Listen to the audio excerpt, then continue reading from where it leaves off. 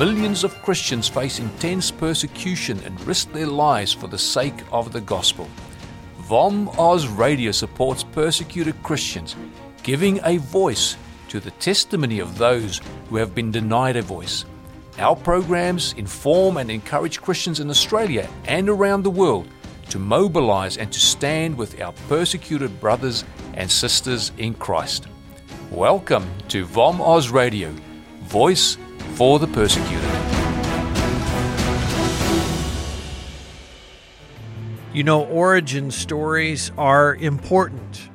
If you enjoy the Voice of the Martyrs radio week by week or the free Voice of the Martyrs magazine every month, I know you'll be fascinated to get to know more about the origin story of this ministry. I'm Todd Nettleton, and not long ago, I interviewed Ellen Oblander. Over the course of many years, Ellen got to know Richard and Sabina Wurmbrand, the founders of the Voice of the Martyrs. She helped edit many of Richard's books and other writings, including the monthly newsletter. So she knows the stories of his imprisonment in Romania at the hands of communists. She knows about the torture. She knows about the abuse.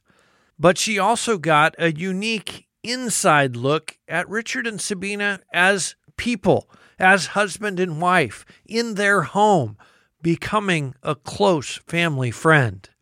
Ellen's going to share insights we can all learn from Richard and Sabina's lives. Her adventure with the Wurmbrands began one Sunday morning when she was helping with the music in her local church congregation in Southern California. I was in church playing the organ one weekend, and one of the doctors, who was actually a Churchill relative, read a story from Tortured for Christ. Tortured for Christ is one of the books that Richard Wurmbrand wrote about his imprisonment in Romania. The doctor read a story from the book about Richard boldly sharing the gospel with a communist. And the story was very interesting, but as this doctor walked off the platform, he reached over the organ and handed the book to me and said, "Here, you might be interested in this." Ellen had no idea that book was going to change her life forever. The funny thing is, I don't know if I would have pursued it, getting the book and reading the story myself or not at this point. But at any rate, God arranged for him to give it to me, and I took it home, and after lunch with my family, I retired to my room and got out the book and started to read. Well, I read and I read and I read until I finished the book, and at the very end, there was a note in the back, a printed note. If you want to get in touch with Pastor Wurmbrand, you may find him at, and he gave the address, Glendale, California. Richard and Sabina Wurmbrand had left Romania and settled in California, but they still had a vision for encouraging persecuted believers and helping pastors and Christians behind the Iron Curtain. And I jumped up and said to myself, my goodness, he lives within 2 miles of me because I live in Glendale. And here's this guy, I left him in Romania, and here he is right next door to me. So I wrote a note, of course, to the address. Ellen also found out Richard would be speaking at a nearby church. And went to the meeting, which was in Burbank, California, right next to Glendale. And it turned out to be a very rainy night, but the place was packed, fortunately. And I met Sabina in the lobby, and she was everything I expected from having read about her in the book. Somehow she just had that sparkle that came through. And I listened to Richard and was immensely impressed. And they Sabina invited me to their home right after the meeting for some refreshments. Sabina was always entertaining, always inviting people over. She would share a piece of toast, if she had it, with anybody just to invite them and show them hospitality. So that was my introduction to the Wurmbrands. And they were starting the mission in 1967. This is the end of the year, sort of. And Richard started to write a newsletter Well, I got the first copy, and I realized it needed editing. I was an English teacher, and I did a lot of editing. So I asked him if he would like me to edit his newsletter. Well, he was greatly happy about that. So I got to work editing his newsletter from then on, from a number of years. And eventually he asked me to edit books for him. When he handed you a manuscript, was it handwritten or was it typed, or what were you working with? It was usually handwritten. Sometimes it was typed. It was from all over the world, from different hotels. I have a lot of hotel stationery, and much of it was handwritten. He was always writing. He went to church, and he said, if the sermon is good, I take notes on what the teacher said that I was interested in. If it was bad, I wrote what I would have said instead. So he was always writing. And after a while, he depended more and more on my ability to interpret his writing, I think. Ellen helped to decipher Richard's thoughts and assist with his English, but Richard took care to go back himself and make sure he was encouraging his readers with biblical truth. And always, by the way, when I sent him back a manuscript, he would always edit his own manuscripts and make changes here and there. So it went through 2 or 3 editings sometimes. How was he as far as the editing process? Because I've heard some stories that Richard could be very strong-willed. Did he push back at some of the things that you edited in the manuscripts? No, he was very appreciative, and he would make changes, but I always expected that.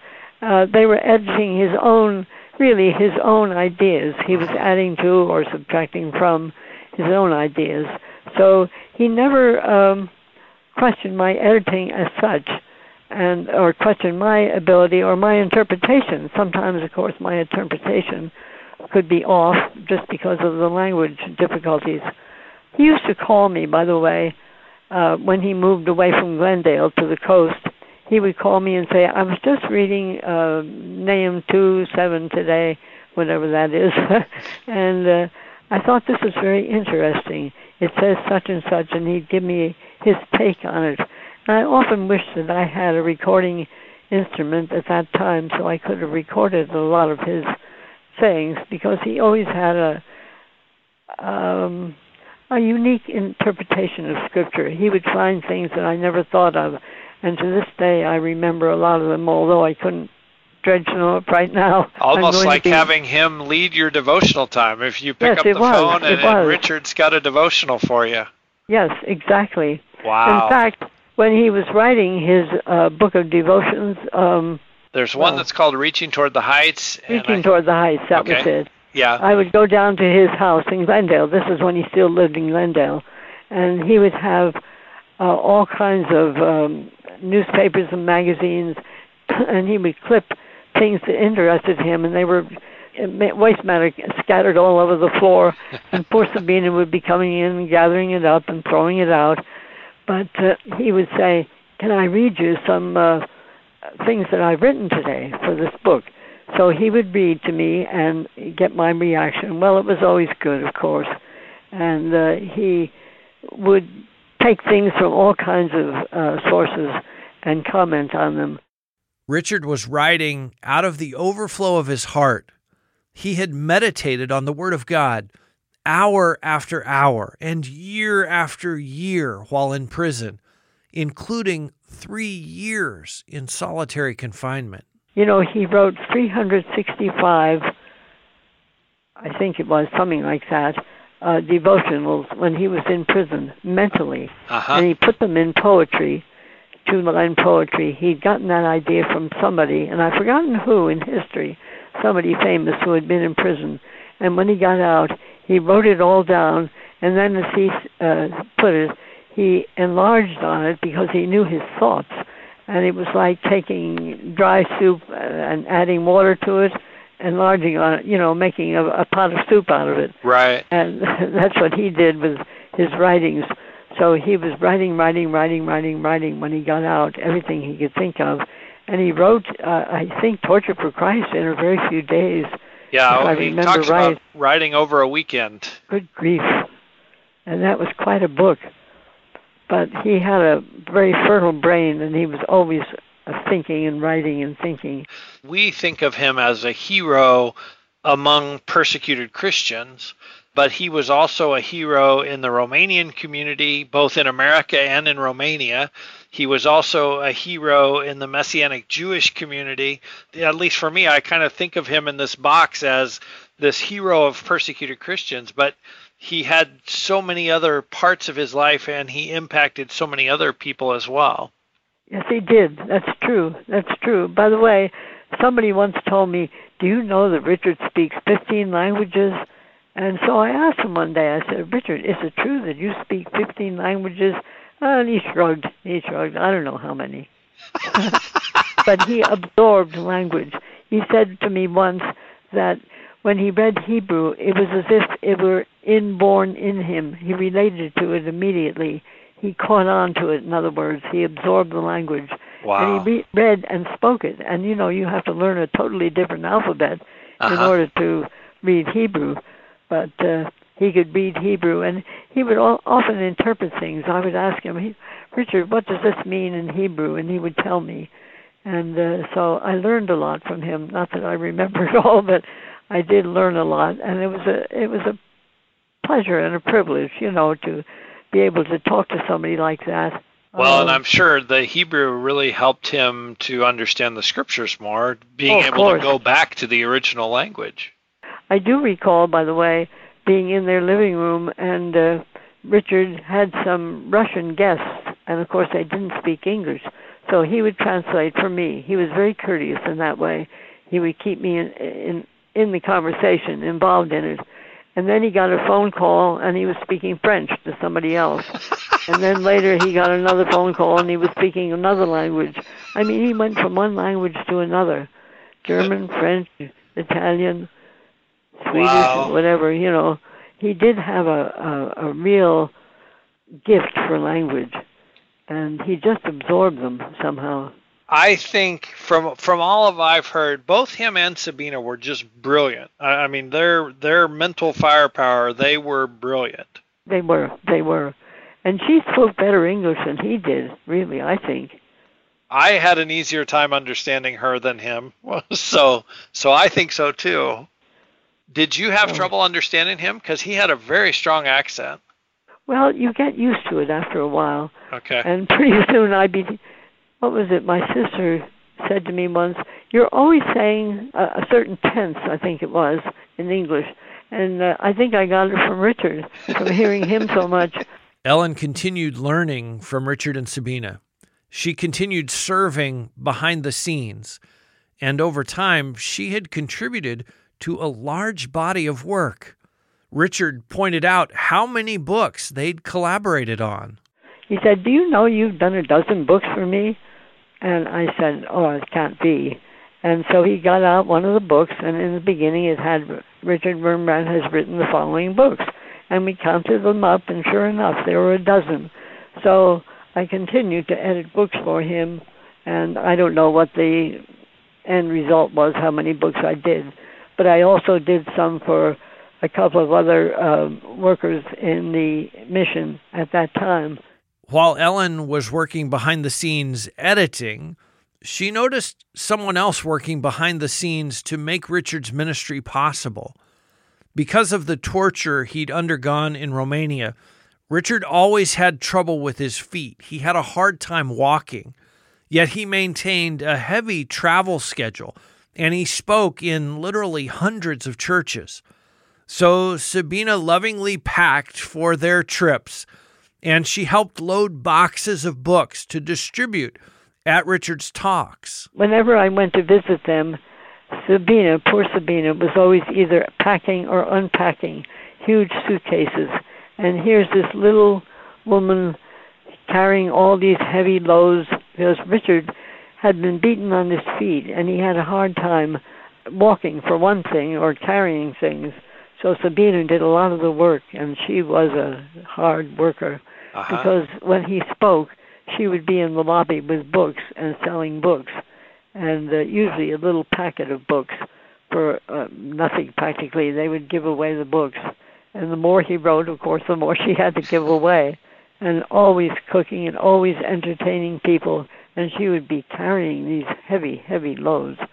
I often think of Sabina when I am doing heavy lifting, and I think, well, Sabina was able to do this. Maybe I can lift this, whatever, these groceries. Yeah, and as you say, I mean, she was a little tiny woman. Yes, she was. She was. They were quite a couple. They were quite an amazing couple. I often think that there is no Richard without Sabina, and there is no Sabina without Richard. That God specifically called them together for his purposes. And I think he said that when he first saw her, he said, that's the girl I'm going to marry. I think there are at least two very practical reminders that we can take away from Sabina's life. First, when we're called to some mundane task, we can do it with all our hearts. Practical tasks can give God glory, just like the more visible jobs of speaking or writing. And second, I think we can always be asking the Lord, what are you calling my spouse or my children to do? And how can I serve them to help them answer that call? She was always behind the scenes. She was very supportive of him and his work. But she was a wonderful speaker, and I'm sure you have tapes of her speaking. Absolutely, yeah. So having read the book Tortured for Christ, and then you met Richard in person, was he what you expected, or was he different from how you thought he would be? He was what I expected, and more so. He was just an overpowering personality, and I just felt a great privilege to know him and to be acquainted with somebody of his caliber. And he was a hard worker. He didn't sleep well, but he was always on the go, always on the go. Ellen became a close sister in Christ to Richard and Sabina. Really, she became a member of their family. She not only helped this couple with editing, but she cared for them as they entered into the final seasons of their lives. Walking was always difficult for him, and he always preached sitting down and with his socks on because shoes were painful for him. So when I stayed with them, they would always invite me to stay when they went to the coast. They lived on the coast of Southern California. And I would go when I could. Of course, I had young kids, and I had to get help to take care of them. But she would always say, go for a walk with Richard. And I think part of it was to get him out of her hair so she could get things done in the house. And then part of it was to keep him happy. He had somebody to walk with, and he would kind of lean on me when he needed to, because walking was very difficult. I could tell that.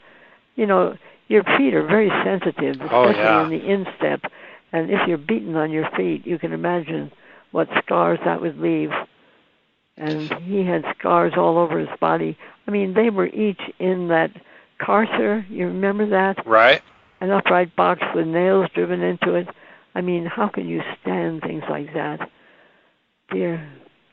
So when you would go for a walk with him, how long? Was that like 10, 15 minutes, or was it longer? Oh, maybe a half hour. Okay. We would go to a park, and he would go up to people and talk to them. I remember once he went up to a man who was sitting on a bench at the park. There was a park nearby. And he said, what are you reading? And the man talked to him, and he witnessed to him. I mean, he would take opportunities to witness to people. He lived in South Glendale. He lived in a house with a lot of stairs to get to the front door. And they were concrete stairs. They were not wood, you know. And he insisted, once I came by and the kids were in the car and I just came in to deliver something or whatever, and he came down to meet them, to say hello to them. He loved children. I mean, that took a lot of effort on his part and a lot of pain to walk down that huge flight of stairs just to say hello to my kids. He would be that way with children. He just loved children because he missed them so much. Of course, he didn't see his own son grow up, you know. Right.